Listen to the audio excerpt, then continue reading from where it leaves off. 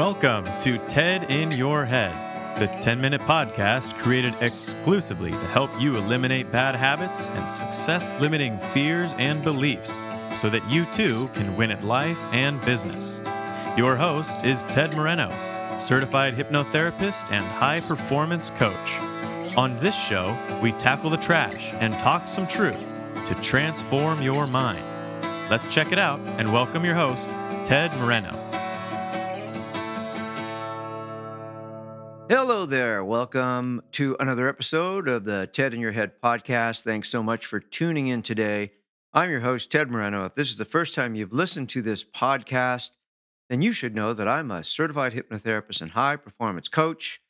I've been a hypnotherapist for, I guess I'm in my 17th year now, and graduate of the Hypnosis Motivation Institute, the nation's first accredited college of hypnotherapy, where I am also a staff instructor.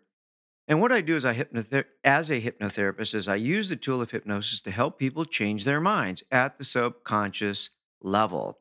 Mainly, I work with people that have anxiety and self-confidence and self-esteem issues, but I also work with people that have fears and phobias and folks that are already doing good but just want to do better. So if that's something you're interested in, I'll tell you how to get in touch with me at the end of today's show. But for now, we're going to get into today's podcast. And what I'm going to do is I'm going to do a book review. This is not something I do very often, but I am going to do a book review of this book called The Subtle Art of Not Giving a Fuck. And that's the only time I'm going to say that word. But in this book, that word is used liberally, okay? But myself, when I listen to podcasts and people are dropping F-bombs right and left, I'm just not impressed, and it's just not my type of podcast. So that is the title of the book, and if I'm going to review the book, I have to give you the title. But I'm not going to be using that word anymore. So for those people that have a problem with it, and I have a problem with that word being dropped continuously in podcasts, so I'm just not going to do it. Anyway, the author of this book is a guy named Mark Manson, and Mark Manson is a star blogger who lives in New York City, and that's on the dust jacket of the book. Now, I was looking on Amazon.com to buy some Christmas gifts for my wife, and I came across this book. And it was a provocative title that made me purchase the book to give to my wife. And I gave it to her for Christmas. Typically, I'm not too interested in books with provocative titles.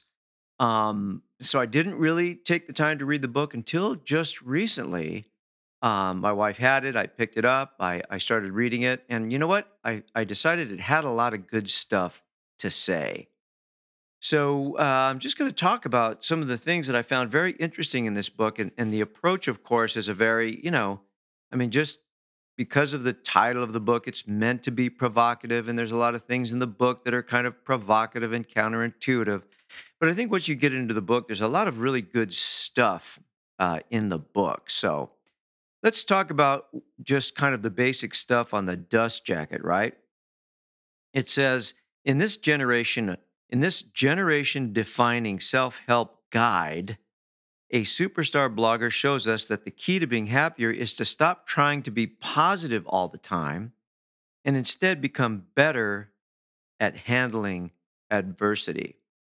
And I can definitely agree with that, right? So I think sometimes we have an unrealistic expectation that we should be or have to be positive all the time. And that's just not going to happen. And I agree with him that becoming better at handling adversity is the key to happiness.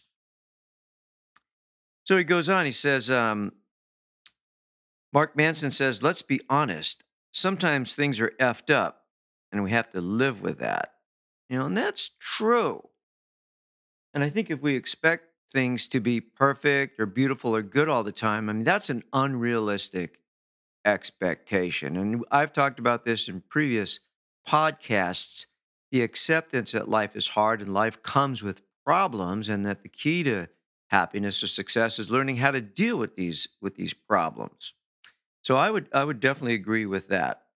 So I'll continue. I'm not going to read the whole dust jacket, but just important stuff. And he goes on and says, the dust jacket says, Manson makes the argument, backed by both academic research and well-timed poop jokes, that improving our lives hinges not on our ability to turn lemons into lemonade, but on learning to better stomach lemons. Human beings are flawed and limited, as he writes. Not everybody can be extraordinary. There are winners and losers in society, and some of it is not fair or your fault.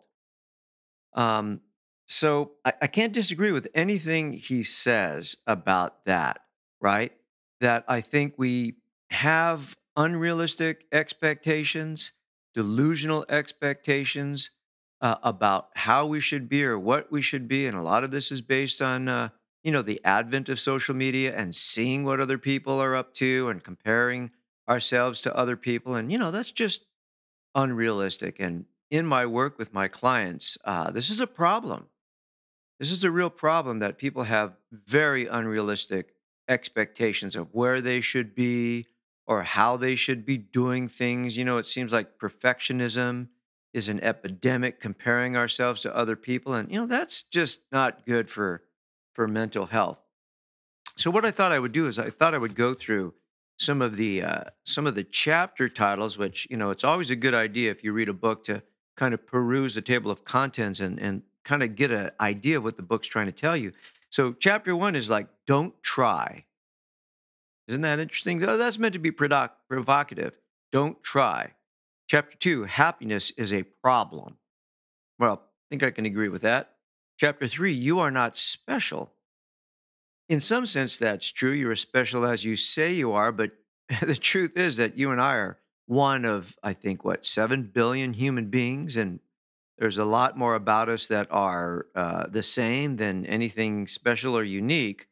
Chapter 4, he talks about the value of suffering, and there's definite value in suffering. We don't need to invite suffering, but if we are suffering, there's definite value there. Chapter 5, you are always choosing.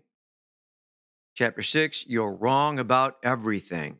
I think I did a podcast a while back saying, you know nothing. So I can agree with that.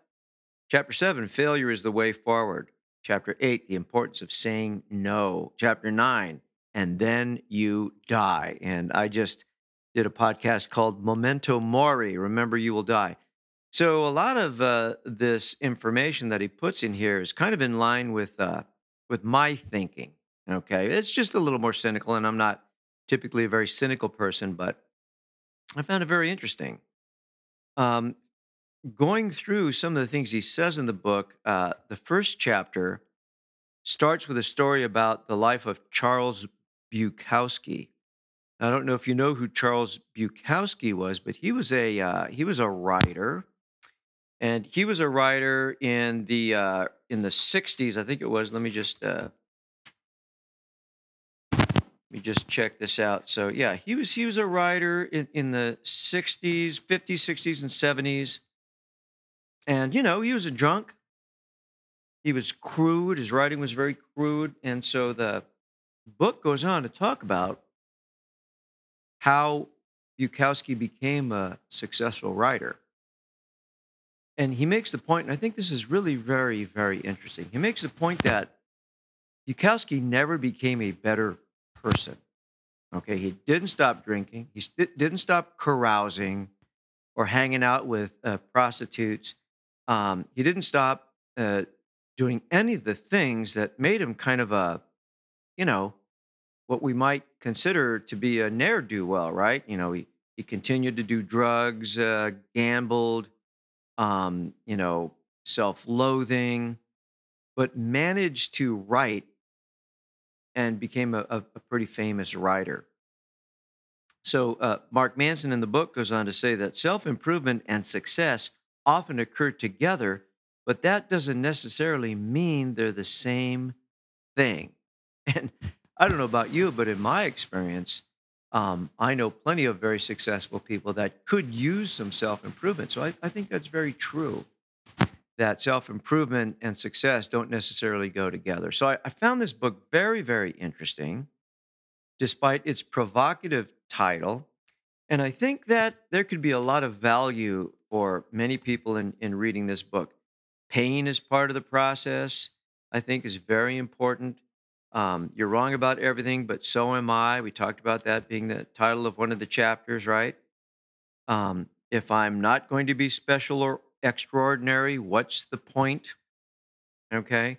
So, yeah, kind of a very counterintuitive approach to success and happiness. So, there you go. It's available on Amazon.com, and you can probably get it at your nearest bookstore. Not that there's a whole lot of those left around, but yeah, I can definitely recommend this book if you're interested in self improvement. So, there you go. I hope you found this podcast interesting and entertaining.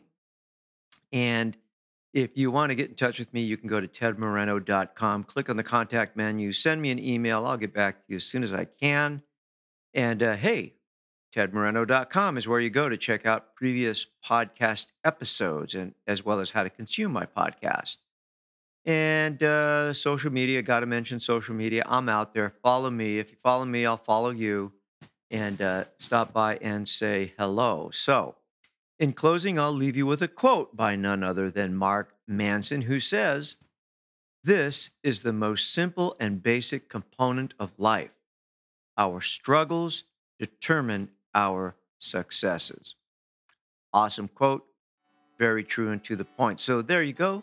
Thanks again for listening to my podcast today. I hope you and yours are doing well, and we shall talk soon. Bye.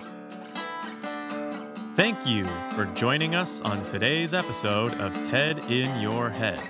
If your bad habits and limiting fears and beliefs prevent you from achieving the success you want, it's time to take out the trash, talk some truth, and transform your mind.